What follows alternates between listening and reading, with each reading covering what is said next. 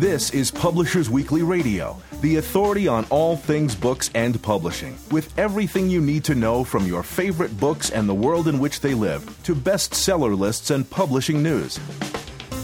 Here's the inside story on your favorite story. Publishers Weekly Radio, with your hosts, Rose Fox and Mark Rotella. Hello and welcome to Publishers Weekly Radio on the web at publishersweekly.com/pwradio and streaming free on iHeartRadio, iTunes, and audiobookradio.net.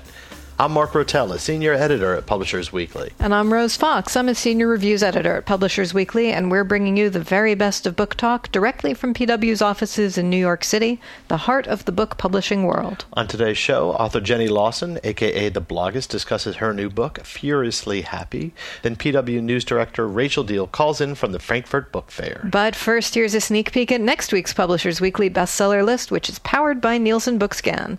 We've got a couple of new books on the nonfiction list. We do. So we have Ben Carson with his book. It's been getting a lot of press, been getting carried everywhere. A More Perfect Union, What We the People Can Do to Reclaim Our Constitutional Liberties. And that is at number 2, being topped only by fellow conservative writer Bill O'Reilly. Then we have on number 6, I am happy to see Patti Smith's newest book, M Train. This follows on her best-selling and critically acclaimed Just Kids. And here, this is a collection of essays where she creates a map of her peripatetic journeys to cafes, cemeteries, hotels, and train stations around the world. So we gave that a starred review. And she's been, her book is getting covered everywhere. And she's been giving talks, and it's been great. Mm-hmm. Number 7, Patrick Kennedy and Stephen Fried. Patrick Kennedy, the former congressman, and the youngest son of Senator Ted Kennedy, have a book called A Common Struggle, A Personal Journey Through the Past and Future of Mental Illness and Addiction. That's at number 7. Now, I want to say at number 15 is a book called Rosemary by Kate Clifford Larson, also about a Kennedy family member, and this is about Rosemary Kennedy, who was the sister of Teddy, JFK, RFK. So 2 books on the bestseller list on the Kennedy family. And going down just a little bit further, at number 19, this is going to be a hit for a lot of younger music listeners. Sounds Like Me, My Life So Far in Song by Sarah Bareilles. She's an LA-based singer, songwriter. And here we say in this balanced, honest collection of 8 essays, each, as she says, anchored by a song, the Grammy-nominated singer Bareilles shares her story of her life so far, in quotes, beginning with her childhood in Eureka. And she's since gone on to have several hits, and so this will be a big book for a lot of younger listeners. All right. Well, that sounds great. Well, it's a big week in the fiction world. Lots of interesting debuts. We have a new number 1, which is The Survivor. This is Kyle Mills writing in Vince Flynn's thriller series. So it's got Vince Flynn's name really big on the top, but Kyle Mills is the actual author, as happens a lot with these thriller franchises. This one, pretty standard political thriller, but it shoots to the top of the list, got a lot of fans, and sold almost 50,000 copies in its first week out. Very respectable. And number 2 is A Night of the Seven Kingdoms. This is a collection of 3 short stories that tie into George R.R. Martin's Song of Ice and Fire universe, better known to television fans as Game of Thrones. And these 3 stories appeared in different anthologies over time. They've also had some graphic adaptations, and here they're finally brought together for people who don't feel like buying all of those anthologies just to get one George Martin story. And they're also beautifully illustrated by Gary Gianni, who's done a lot of other work in the Song of Ice and Fire universe. He's created a calendar and so forth. He's very familiar with these characters. So the book is very dense with illustrations, and that really makes it, I think, worth the purchase for people who already have the works scattered across various other volumes. Sure. At number 6, we have Dashing Through the Snow by Debbie Macomber. She is a perennial bestseller, and this is her Christmas romance for the year, or her Christmas novel for the year, I should say. It's got a romantic thread, as many of her books do, but it also focuses very much on one young woman's journey through trials to happiness, which is the tried and true Debbie Macomber shtick, and her fans love it. And does she have a Christmas novel every year, or is this... I would guess she does. Yeah. It's definitely a big time of year for her. She makes no secret about being a devout Christian, and it's an important part of her life. She doesn't hammer it home. Her books are not what I would call Christian fiction, but certainly those inspirational messages will resonate a lot with a lot of her readers. And then from here on, it's basically all science fiction. At number 10, we have Shadows of Self by Brandon Sanderson, or I should say science fiction and fantasy. This is part of his Mistborn Industrial Revolution fantasy series. I love that we're moving away from the medieval monarchy style of epic fantasy and getting into other eras within fantastical worlds. So in this particular case, there's a lot going on with early industry, steampunk. There's metal shaping magic in the Mistborn universe, and this is the 5th book in the series. It opens a new sub-series, so it's a good place for readers to start, and it's called Shadows of Self, and it's at number 10. At number 12, we have Saturn Run by John Sandford. This is his first science fiction novel, and for that he's collaborating with Ctein. If you don't know how to spell it, it's Ctein. He's a well-known science fiction art maker and photographer. Sandford, who's been our guest on the show, does a lot of thrillers, a very prolific author, and so they've collaborated here on a really interesting First Contacts yarn. We gave it a starred review, and said in this book, the Americans and the Chinese reenact the fable of the tortoise and the hare in a race to claim the richest scientific find in human history, namely an alien object that shows up in the solar system.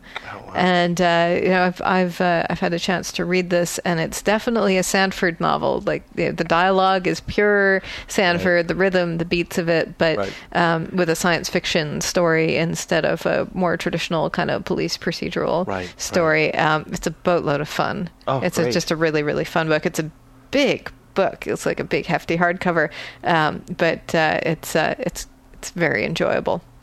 It'll be interesting to see how the two fan bases overlap for him. Right. At number 13, we have The Secret Chord by Geraldine Brooks. That's chord C-H-O-R-D. I'm spelling things a lot today. And in this case, the chord comes from a harp that is played by King David of the Bible. And we say that her interest in religious commitment accrues rich rewards in this ambitious and psychologically astute novel about King David. And it's the religious aspects are very overt. There's no pretending that this is a pure historical novel, but we say that tragic events provide plenty of melodrama and considerable suspense, and while most of the plot is fictional conjecture, she invokes time and place with keenly drawn detail, with the verve of an adroit storyteller. That's one for the historical fiction fans out there, and also the religious fiction fans out there. Yeah. And it's at number 12. At number 13, we have another starred review for another science fiction novel, Futuristic Violence and Fancy Suits by David Wong, who's probably best known as one of the minds behind Cracked.com. And he's written a couple of other novels that have been very popular. They have great titles. His first was John Dies at the End. Spoilers. And the second one was called This Book is Full of Spiders. No, seriously, man, don't touch it.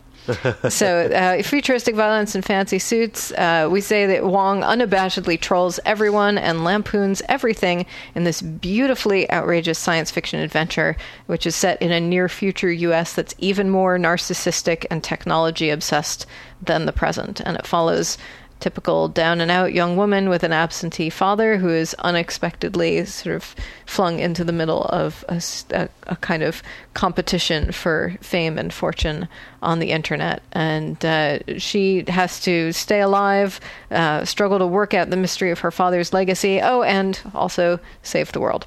And we say in our starred review that biting humor and blatant digs at modern society overlay a subtly brilliant and thoughtful plot focused on one young woman's growth and survival against all odds. So that's pretty intense. And finally, I just wanted to give a shout out to last week's guest, Adrian Tomina. His Killing and Dying is at number 47 on our hardcover fiction bestseller list. So congratulations, Adrian. Very glad to see that there. Excellent. I'm Mark Rotella. And I'm Rose Fox, and this is Publishers Weekly Radio. Next up, Jenny Lawson tells us how and why she wrote a funny book about horrible things. We'll be right back. Hi, I'm Adrian Tomina, the creator of Killing and Dying, and you're listening to Publishers Weekly Radio. I'm Rose Fox. And I'm Mark Rotella, and you're listening to Publishers Weekly Radio, direct from the PW offices in New York City. Today we've got Jenny Lawson on the line. She is the bloggess, and her new book is Furiously Happy. Jenny, I'm so glad you could join us. I'm so glad to be here. Thank you for having me on. So this is your second book, just came out. It looks like it's following the same trajectory as your first book, Let's Pretend This Never Happened, getting onto the bestseller lists. Did you expect this to happen with either book? I was absolutely shocked with both. With the first book, it debuted number one on the New York Times list the first week out, and I suspected I was in some sort of a coma. And I think I maybe have never woken up because I really was very worried that when this book came out, it wouldn't do as well because it's a funny book and it still has the same humor. But when I decided to do a book about mental illness, I thought, okay, this is maybe going to have a very limited audience. And I was shocked and still am shocked in a wonderful way that it has done so well and is actually doing better than Let's Pretend This Never Happened. So this book, the subtitle is A Funny Book About Horrible Things, which is a great subtitle. Tell us about, was this a natural next step for you, or what made you decide, as you just mentioned, that this one was focusing on mental illnesses, or at least you talked about mental illnesses a little bit more in this one. How did this book come about? Well, I had noticed that whenever I wrote about funny, ridiculous things, people loved it and would always say, oh, I've completely mortified myself in the exact same way. This is fantastic. Oh, I feel so much less alone. And the only time that I got an even better response was when I was honest about the fact that I struggle myself with depression and anxiety and all of these issues that so many of us deal with. And I was convinced, actually, by my editor and my agent that would make a great book. And it took a lot of convincing before I finally said, okay, all right, maybe I can do this, maybe I can share this. It actually, I would say the thing that pushed me the furthest was the fact that there are so many people who are alive today who have come to me and said, I was actively in the process of planning my suicide, and I decided not to, not because of anything I wrote, but because they saw me write about my personal struggle, and they saw thousands of other people write in and say, me too, and I thought it was just me. And when you see that giant group of people saying, I thought I was the only one who felt like I was worthless, then you start to realize that depression does lie, and that if everyone is feeling this way, then it's not actually true, that's just something in your head. And so many people were able to go out and get help, which is such a fantastic and wonderful thing in many ways, including the fact that so many of the people who came out and left comments and said, I feel this way too, even if they just anonymously shouted it into the void, that one person may have been that one comment that sent someone over the edge to say, okay, I'm going to get help, and that they're alive today because a stranger said, me too, you're not alone. So that's incredibly powerful, and it's one of the amazing things about blogging is that you can build up this kind of community in the comments section. But books are different. You read a book alone. You don't necessarily see what other people are saying in response to the book. The Amazon reviews may not be as personally revealing of people saying, "Oh, me too. I have this struggle too." So how do you work with that with a book? I mean, you're doing a tour right now. Is that part of it, connecting with people directly? It is part of it. The tour really, for me, is more of almost a thank you to all the people who've supported the book.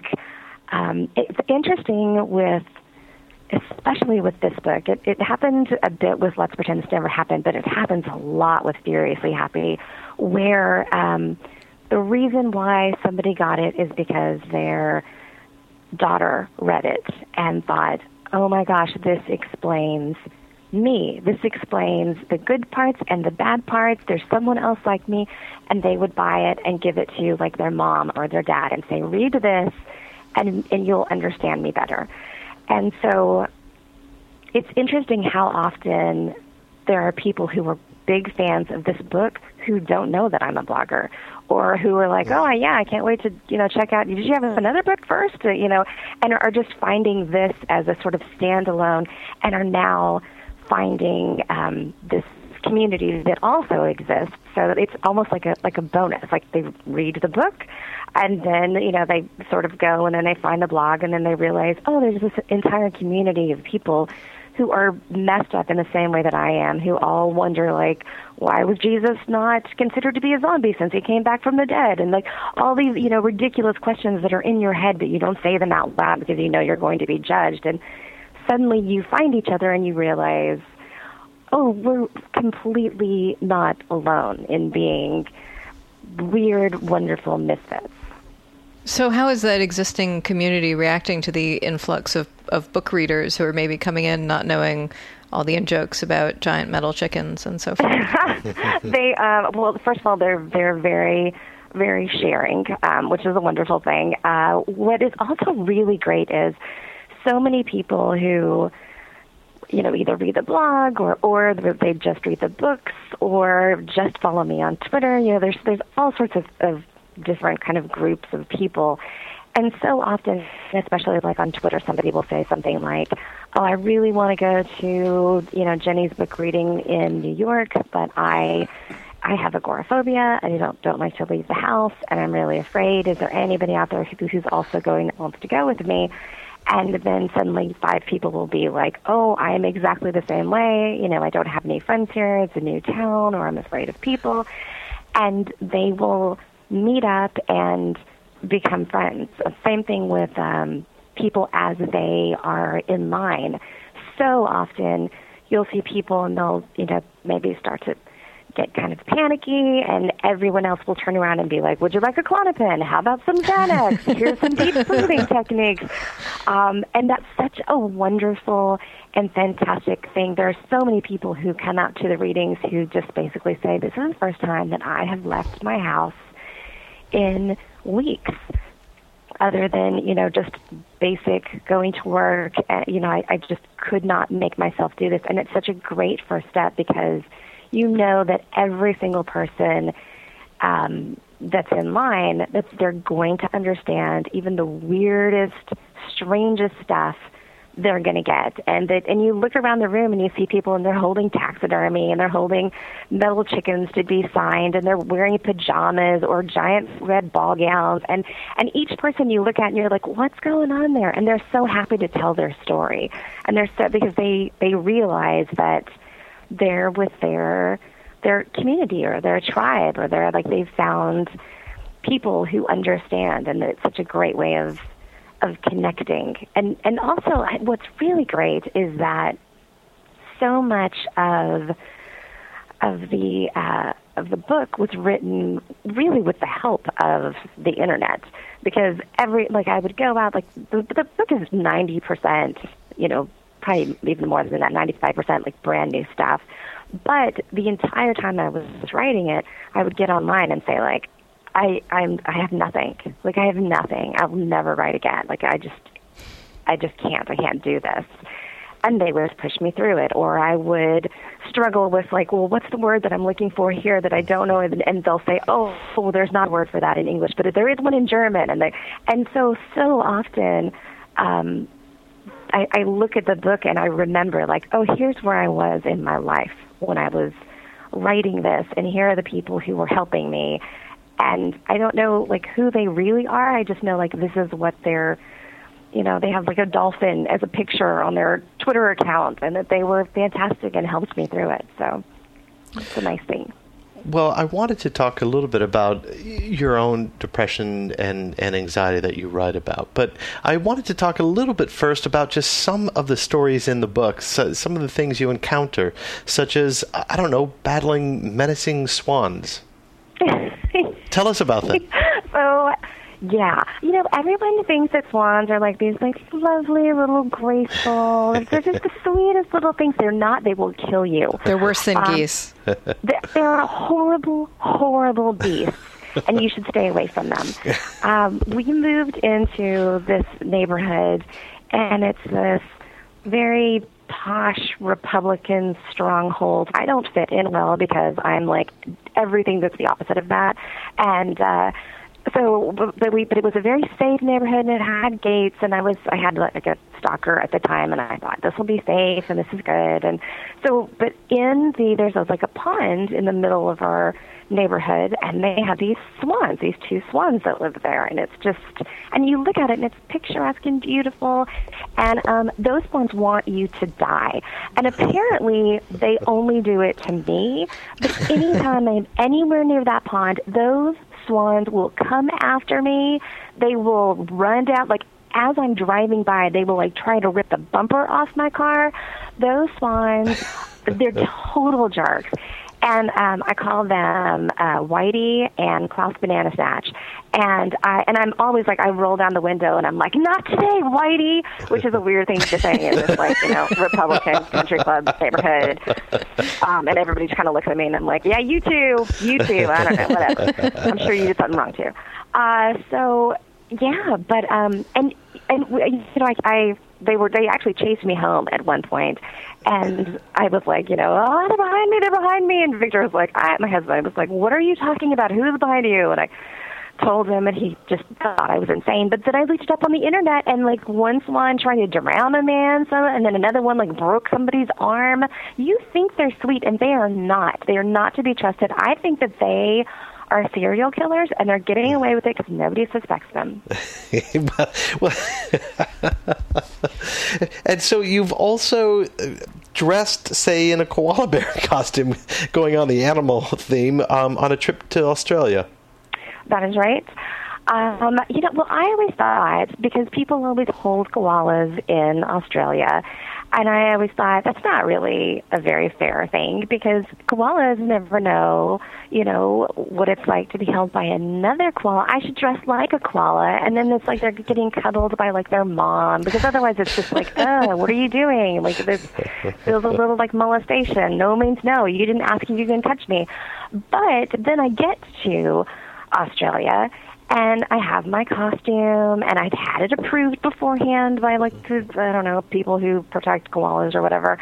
And they were just like, oh, you can't actually hold them. You can't hold a koala. That's illegal. That's illegal to do. And I was like, oh, I've seen pictures of people do this. And they were like, oh, well, in another part of Australia, where they don't protect the koalas. But then later I found out that the koalas, like, apparently tons of them have chlamydia. So I'm like, well, maybe they were trying to protect me from the chlamydia, but I'm pretty sure that chlamydia is fairly treatable in people. So, like, I would have been willing to chance it. I'm okay with, getting a little bit of koala chlamydia. I'm okay with that.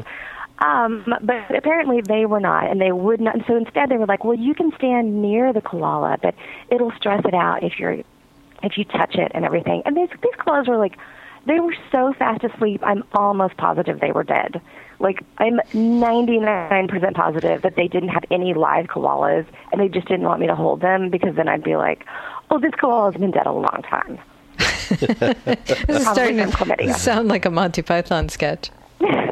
Exactly. This parrot is dead. So did they warn you about the drop bears?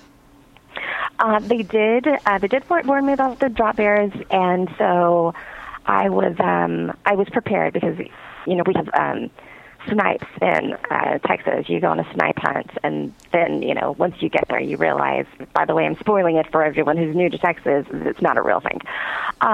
Which it's the same thing with drop bears. But then I get to Australia, and they're like they have these flying foxes, which they're not foxes. They're enormous bats. They're so big they look like foxes with wings, and like every poisonous spider you could ever possible imagine, and they're all just like, you open up a drawer and they're like, hey, I'm hanging out here, look at me, I'm a snake.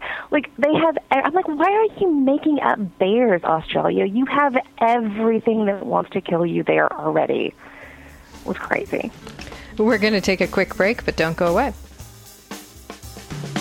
Book lovers everywhere love Publishers Weekly Radio, now on iHeartRadio.com. PW Radio brings you the best of books and book publishing news. PW editors Rose Fox and Mark Rotella offer lively interviews with your favorite authors and conversations with new authors you'll want to get to know. I'm Rose Fox. And I'm Mark Rotella. Join the community of book lovers at PW Radio. Every Friday and now on demand at iHeartRadio.com.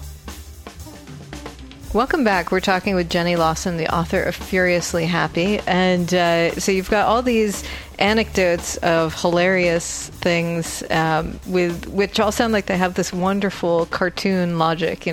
Not I shouldn't hold a koala, but I should dress up in a costume to make the koala feel better. So how does that tie into this particular book's treatment of things like mental illness and maybe more dangerous kinds of irrationality?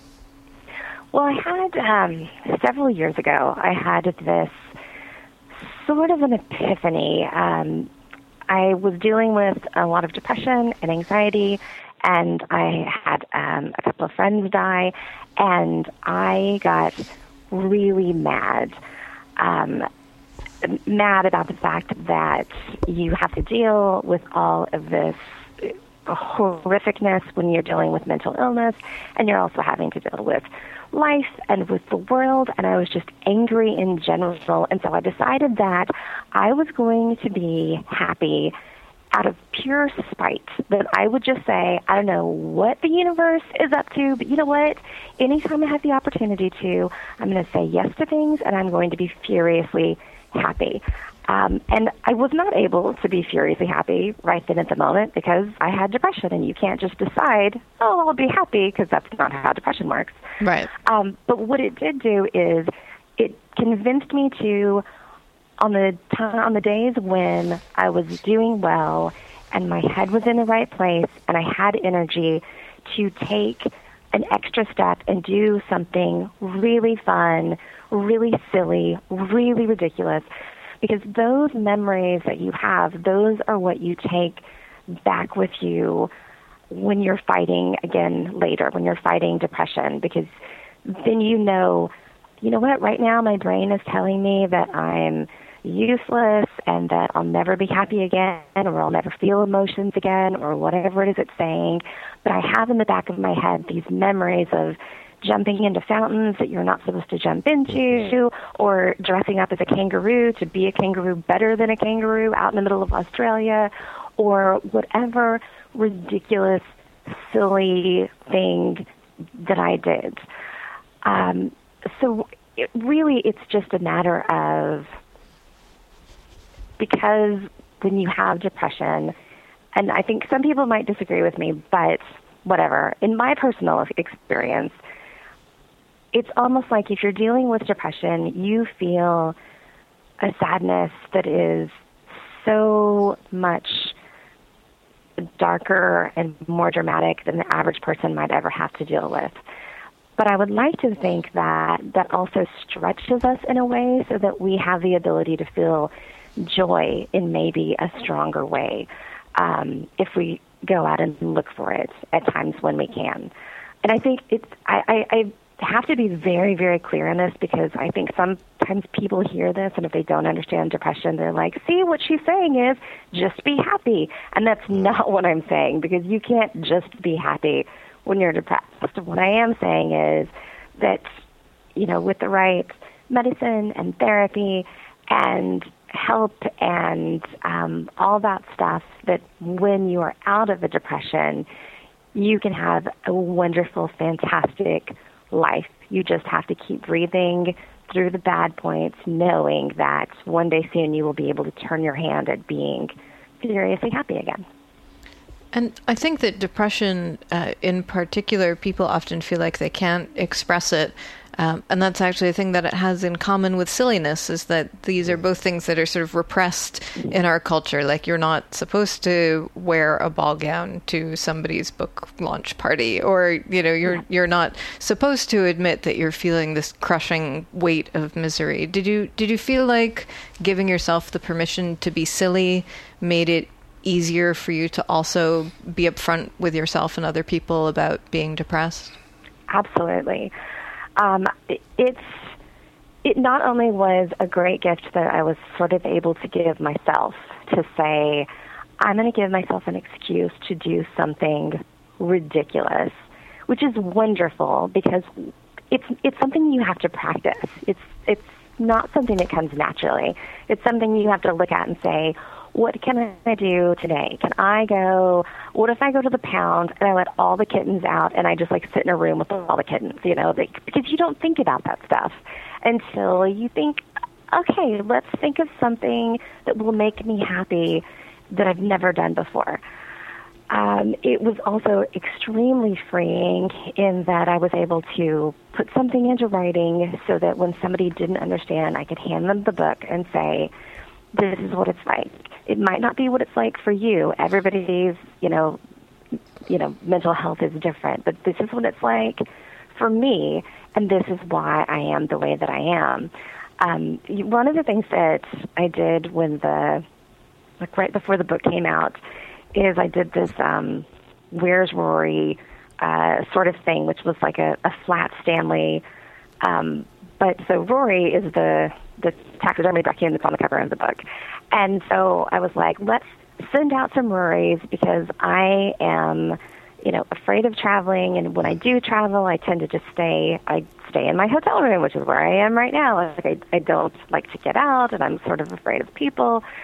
And so I was like, let's have Rory travel the world, and let's just see where all Rory can go. Mm-hmm. And I thought it would be, pictures of Rory on family vacations and this and that. But what it turned into, so many people were so happy to have an opportunity to say, you know what, I've always wanted to see the world's biggest ball of twine, but I've never had an excuse to, and it sounds so silly, but you know what, I'm going to go take Rory to the world's biggest ball of twine and take a picture so that he can be on the map. And now there's this giant map, and he's been to just all around the world and all the different continents, and to just the strangest, weirdest places. And so often I get these emails from people who said, I would never have gone on this ridiculous road trip to take pictures of him in the strangest, weirdest places, but it ended up being such a great experience, and it's one that I would not have done had I not had the excuse to do something silly. So I think that's a wonderful practice.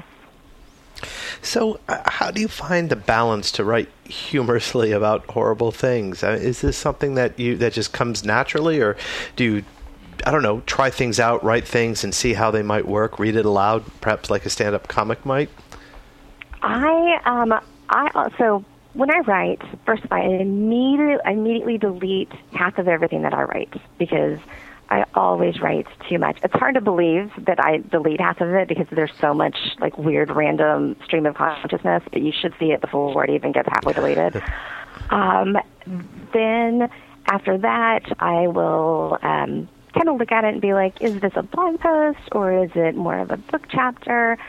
I constantly have napkins that I'm writing on. I'm writing all over my hands. I'm writing on anything all the time, just simple words or a sentence. And then sometimes I will go weeks where nothing comes, and I just sit there and I think, I will never write again. I'm an imposter. I'm not a writer, and I'll be so distraught and upset. and then all of a sudden something will click, something will happen. I'll hear a word or a phrase, and all of a sudden it will just snap. And I basically put a little sign up on my desk that says, do not talk to me for the next 30 minutes. And I just type as fast as I can to try to get it out, because I know if I don't finish it, if I get distracted, I'm not going to be able to finish it, and it won't be done. But it is interesting that, my first book took me 10 years to write, and this book took me 4 years to write. So I think it's easy to look at the book and be like, oh, she's always doing stuff, and she's got such a lot of stuff going on. But really, it's not unusual for me to, if I get a couple of pages done in a week, I feel like, oh, that was a really successful week. There's a lot of downtime and a lot of time when I'm just like, oh, I have nothing. I have absolutely nothing. But in the end, it works out, and I'm so lucky. I have a really great editor. I have a really great agent. They both listen to me. And then also, I think having readers is really helpful. So I have 5 friends who I can call at 3 o'clock in the morning and say, is this funny or is it ridiculous? And is this over the line? Is this going to make people mad, or is this... And having them there to say, yes, it's too far, or you know what, it's going to make people talk, or oh my God, I never understood it in that way, is wonderful. It's also great because, you have 5 people, one of them's not going to like it, and it's going to be the same way with any book. I mean, if you write it like this book, any book, it's not for everyone. And if I get an Amazon, I look and I just look every once in a while, and I'm like, oh, okay, it's 4.5 stars. That's great. But I know there's a lot of 1-star reviews of people who are like, how dare you use this profanity, or you're going to go to hell for saying the things that you say, and I always just have to say, it's not for everybody. It's going to find the people who need it and who it resonates with, and those are the people that kind of hold up the book, and those are the people that I want to read it. So the book finds its audience, and I'm so lucky that I have this great community of people who some don't even realize they're in the community until they suddenly realize that they have been really the entire time. That really is kind of how this comes about. It's really almost is more word of mouth. And it's interesting whenever I do book signings, because so often somebody will come and they'll say, I came because my friend here, she sent me your first book, and then we would read it back and forth to each other, and we would laugh, and we call each other on the phone, and we send each other, pictures of this and that, and now, we're here, and it's almost like a contagion, but a good one. It's a good disease. That's my writing is a good disease. That's the way I like chlamydia for koalas. So I wanted to talk a little bit about your husband and your daughter. Your husband, who seems to be supportive and goes along with a lot of your ideas, and then your daughter. Are there things that you won't write about? I mean, because they are there with you on page. They're with the first book and with this book, everybody who was in the book, they got to read anything that had to do with them, and I just basically told them, if there's anything that you want removed, you don't even have to give me a reason. I'll just take it out. Like anything that makes you uncomfortable. And to their great credit, not only did they not say, take this out. Instead, they were like, oh, do you need pictures of the raccoon that used to live in our bathtub that was like wearing shorts? Oh, I can give you that. Do you need a picture of your dad's, armadillo state champion racing ring? Do you like? So instead, there was that. When it comes to Victor and Haley, so Victor is both a saint and also a complete. Probably can't say the word on the radio, but just the opposite of a saint. Which actually worked really well, because if he was really a saint, I would feel guilty for being with him, but instead I'm like, well, yeah, I put up with a lot of stuff for you too. He's really, really funny, though. In real life, he's actually much funnier. I'm funnier on the page, but he's the funny one in our relationship. So, which is what has kept us, I think, together for 20 years. We do have rules. My own personal rule, first of all, is that whatever I'm writing about, I have to be the biggest butt of the joke. When it comes to Victor and I never write about anything that we are currently still fighting about. It has to be something that has already passed enough that we can laugh about it. With Haley, I never write anything that I think a mean 14-year-old girl can one day use against her. And that holds back a lot. So much so that at a certain point, some people are like, "Oh wait, you have a kid? Do you have a kid?" I'm like, "No, I do. I'm kind of quiet about her." She's 11 now, so she is at the age where if I'm going to share something about her, I'll read it to her first.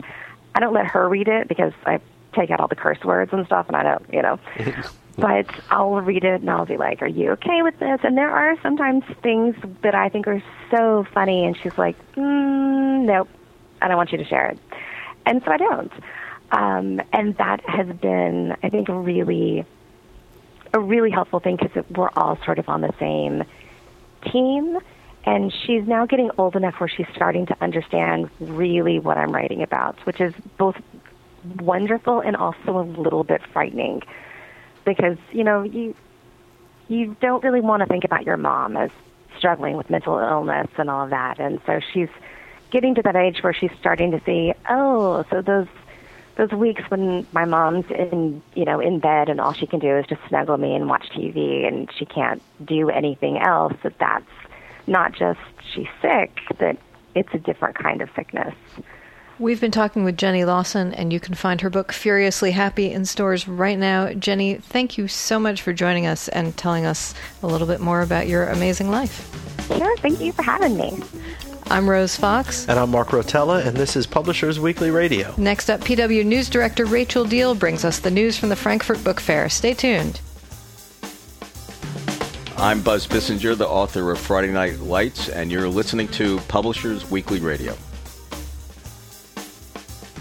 I'm Mark Rotella. And I'm Rose Fox, and you're listening to Publishers Weekly Radio, direct from the PW offices in New York City. Every week we get insider info from Publishers Weekly editors and contributors, and today News Director Rachel Deal is here to tell us all about what's happening at the Frankfurt Book Fair. Hello, Rachel. Hey, how are you? Good, thank you. So, this is when it happens. All the big deals. This is when all the buzz starts happening. What can you tell us about? Has there been a big book or a few big books that you've been hearing about? Yeah, it's been an interesting fair. Frankfurt is the biggest annual rights fair on the calendar, bigger than London later in the year, and then Bologna, which is dedicated to children. And usually I think people are going into the fair. Certainly me, as somebody who's covering it, looking for what's that one big book everybody's talking about. And, people always sort of say, looking for a big book at the fair is kind of like looking for a white whale. It's hard to know if they really exist. Do people talk them up? Certainly this year there wasn't one big book. And that always, I think, it makes for an unusual fair. I mean, I think it means, there's not one thing everybody's talking about, either sort of saying, do you think this book is really going to be as big as, whoever paid lots of money for it thinks it's going to be. And it means that people are talking about lots of different books, and that was certainly the case this year. Wasn't to say that there weren't some books that were bought for quite a lot of money. It's just that for whatever reason, those books were not ones that people were sort of talking about consistently throughout the fair. So a couple of the big books that were acquired in the U.S. before the fair, we covered from some dispatches here in Germany, and then we also covered some last week. One was a debut novel, which Maya Ziv Dutton bought by a Canadian screenwriter called All Our Wrong today's. And then another big book here was a book called The Bumper Book of Eleanor Oliphant. It's another novel and another debut novel, I should say. And it was acquired in a big deal right before the fair by Pamela Dorman, who has an eponymous imprint at Penguin. And both this book and the other book I mentioned, which Maya Ziv acquired, they were both bought in rumored seven-figure deals. So that obviously is one thing that signifies the publishers are very confident about, their appeal. And both those books, as it happens, were acquired in North American rights deals, which is also something to note. That's been something to watch at these fairs. Obviously, publishers would prefer to acquire more rights, especially if they're spending that much money. The optimal deal being one for world rights, because then it means the publisher can sell off rights to other publishers, to foreign publishers, and make money in that way, aside from just making money, from sales of the book.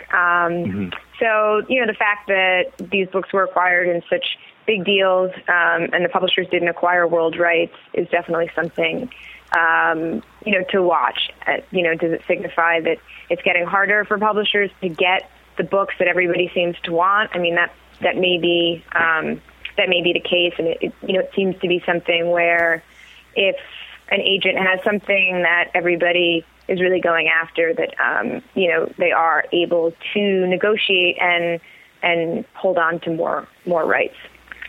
So then, would they at Frankfurt be negotiating now for the world rights for those books? Then?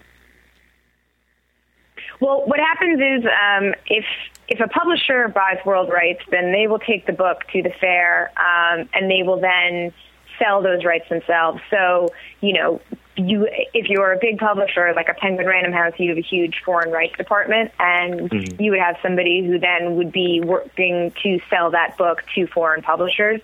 The difference is if you are an agent and you are able to make a big deal, but you retain foreign rights, then you would come to Frankfurt, and either you might have an agency where you have a foreign rights person who would be selling it, or you yourself would be sort of handling those other deals and then making the foreign deals yourself. So it's just a switch, whereas whether the publisher is going to be doing it or whether the agent is going to be doing it. And it's something that, it's still, whether the agent is doing it or the publisher, doesn't sort of, it's just determined by the nature of the deal. Yeah, right. So it seems like Frankfurt is really big for fiction, say more so than nonfiction. Have you heard of any nonfiction deals that are going on? Yeah, it's funny you say that. I mean, I think one thing that's interesting about Frankfurt, and one thing that sort of drives the quote-unquote big deals, is that I think because of the nature of the industry, and people say, oftentimes so many people get into this industry because they're drawn to literary fiction. That tends to be the kind of high watermark of what people think is quote-unquote important in the business. And I think for that reason, a lot of the books that are perceived as big, sometimes a lot of the books that people talk about, often fall into a literary fiction category. But that's not to say that nonfiction books aren't selling for huge amounts of money here, and there were some really big nonfiction deals. And it's also not to say that there aren't lots of books that are not literary fiction, which are selling for a lot of money. I think often people just aren't talking about those because, I think, as I said, it's just not maybe the sexiest part of the business. But on the nonfiction front, there were this year, one big nonfiction book that we covered is a new project that Douglas Preston is writing, and it's based on an article that he wrote for National Geographic about an expedition that uncovered an ancient city. And that book sold in a 7-figure deal before the fair to Grand Central. So that was a big nonfiction book. And there were other big nonfiction books. Again, I think part of the thing that drives sort of conversation at the fair and that can designate a book as big are sort of certain things maybe about the author or the nature of the deal, and usually it tends to be debuts. I think that's one reason that maybe nonfiction doesn't sort of draw the buzz is when there's a debut novel that sells. I think, a lot of what people are talking about is sort of the introduction of a potentially of a new sort of potentially big author. And, sometimes with nonfiction, especially if you have stuff that's more, that's not narrative nonfiction, you might be dealing with a book where you have, whether it's by a doctor or whether it's by, sort of a professor or something like that, it might be a one-off thing, or it might not necessarily be the kind of thing where this is the start of a new literary career, as opposed to, this is somebody who's doing important work, or this is somebody who's doing work that people are paying attention to, and they've now sold a big book. Right. But I mean, another really interesting thing, I think, is that there are lots of big deals for really established authors that happen around the fair, and that's also something that people tend to not pay as much attention to, only because it's not that interesting when somebody who is an established success makes a really big deal, for a book, or for a multi-book deal or something like that. I think that's something that those deals, they're big name authors who are getting significant advances for multi-book deals. It's just not something that people say that are talking about, because I guess it's not that surprising. Got it. So what has been the field, like the general feel of the show? I mean, one of excitement, or kind of low grade, or what? Well, I think that's a good question.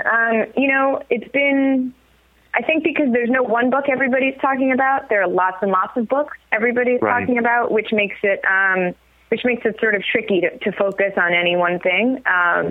So, depending on who you talk to, I think some people think it's a sign that there's a lot of good stuff, and other people have said they think it's a sign that there's really not enough good stuff, because there's not any one thing that everybody's excited about. So, it depends. I mean, there were just a lot of books that were being bought, and yeah, I'm not sure if the fact that everything is sort of that not enough things are standing out from the pack, at least in terms of the chatter, is a sign of anything, or if it's a sign that as some people have said, that it's just a weaker crop of books this year. So that's sort of tough to say. And I know it's not necessarily your bailiwick, but it seems to be in Frankfurt that there's been a lot of other events and non-traditional books sold. I mean, there's been maybe graphic novels and maybe some kids' books. I don't know if you have been hearing much of that. I was thinking more of the graphic novels. I don't know if that is something that's big at Frankfurt. Not specifically. I mean, I think anything can be big at any of these fairs. So I don't think. I mean, despite what I said, that the big books tend to be the literary debut novels. I mean, classically, that's what has come out. If you want to point to sort of standalone books that people are talking about, that tends to be what people at these fairs sort of lean to in terms of being attracted to. That said, there are years when it could be a really big nonfiction book. It could be a graphic novel. Bologna is dedicated to kids, but there's certainly always big children's, especially more YA, I'd say, and middle grade projects. There was a project that sold before the fair that the Salamanca agency represents, and that was a middle grade series. The Saul Monson Agency is a big Scandinavian literary agency. And that series sold, it was optioned by the director who made The Imitation Game. So that was a really big deal. It was sort of pitched as a kind of a Harry Potter-esque series, but with code breaking. So, that's something that definitely obviously had people talking here. So, I mean, even though these fairs, I think people tend to want to sort of talk about the big literary book, you never know what could be something that's going to break out at the fair or be really big. Thank you so much for calling us from Germany. We really appreciate it, and it's great to get your perspective on the fair. I hope the rest of it goes really well. Thanks so much. Always great to have you on the show. And now a final word from our sponsors. Hi, I'm Ursula Vernon, author of Harriet the Invincible, and you're listening to Publishers Weekly Radio. And that's it for today's show. I'm Mark Rotella. And I'm Rose Fox, and you've been listening to Publishers Weekly Radio. Join us next week for another fantastic author interview. We'll also have lots more juicy insider info on best-selling books and the nuts and bolts of publishing. In the meantime, you can listen to this and every episode of Publishers Weekly Radio absolutely free at publishersweekly.com/pwradio.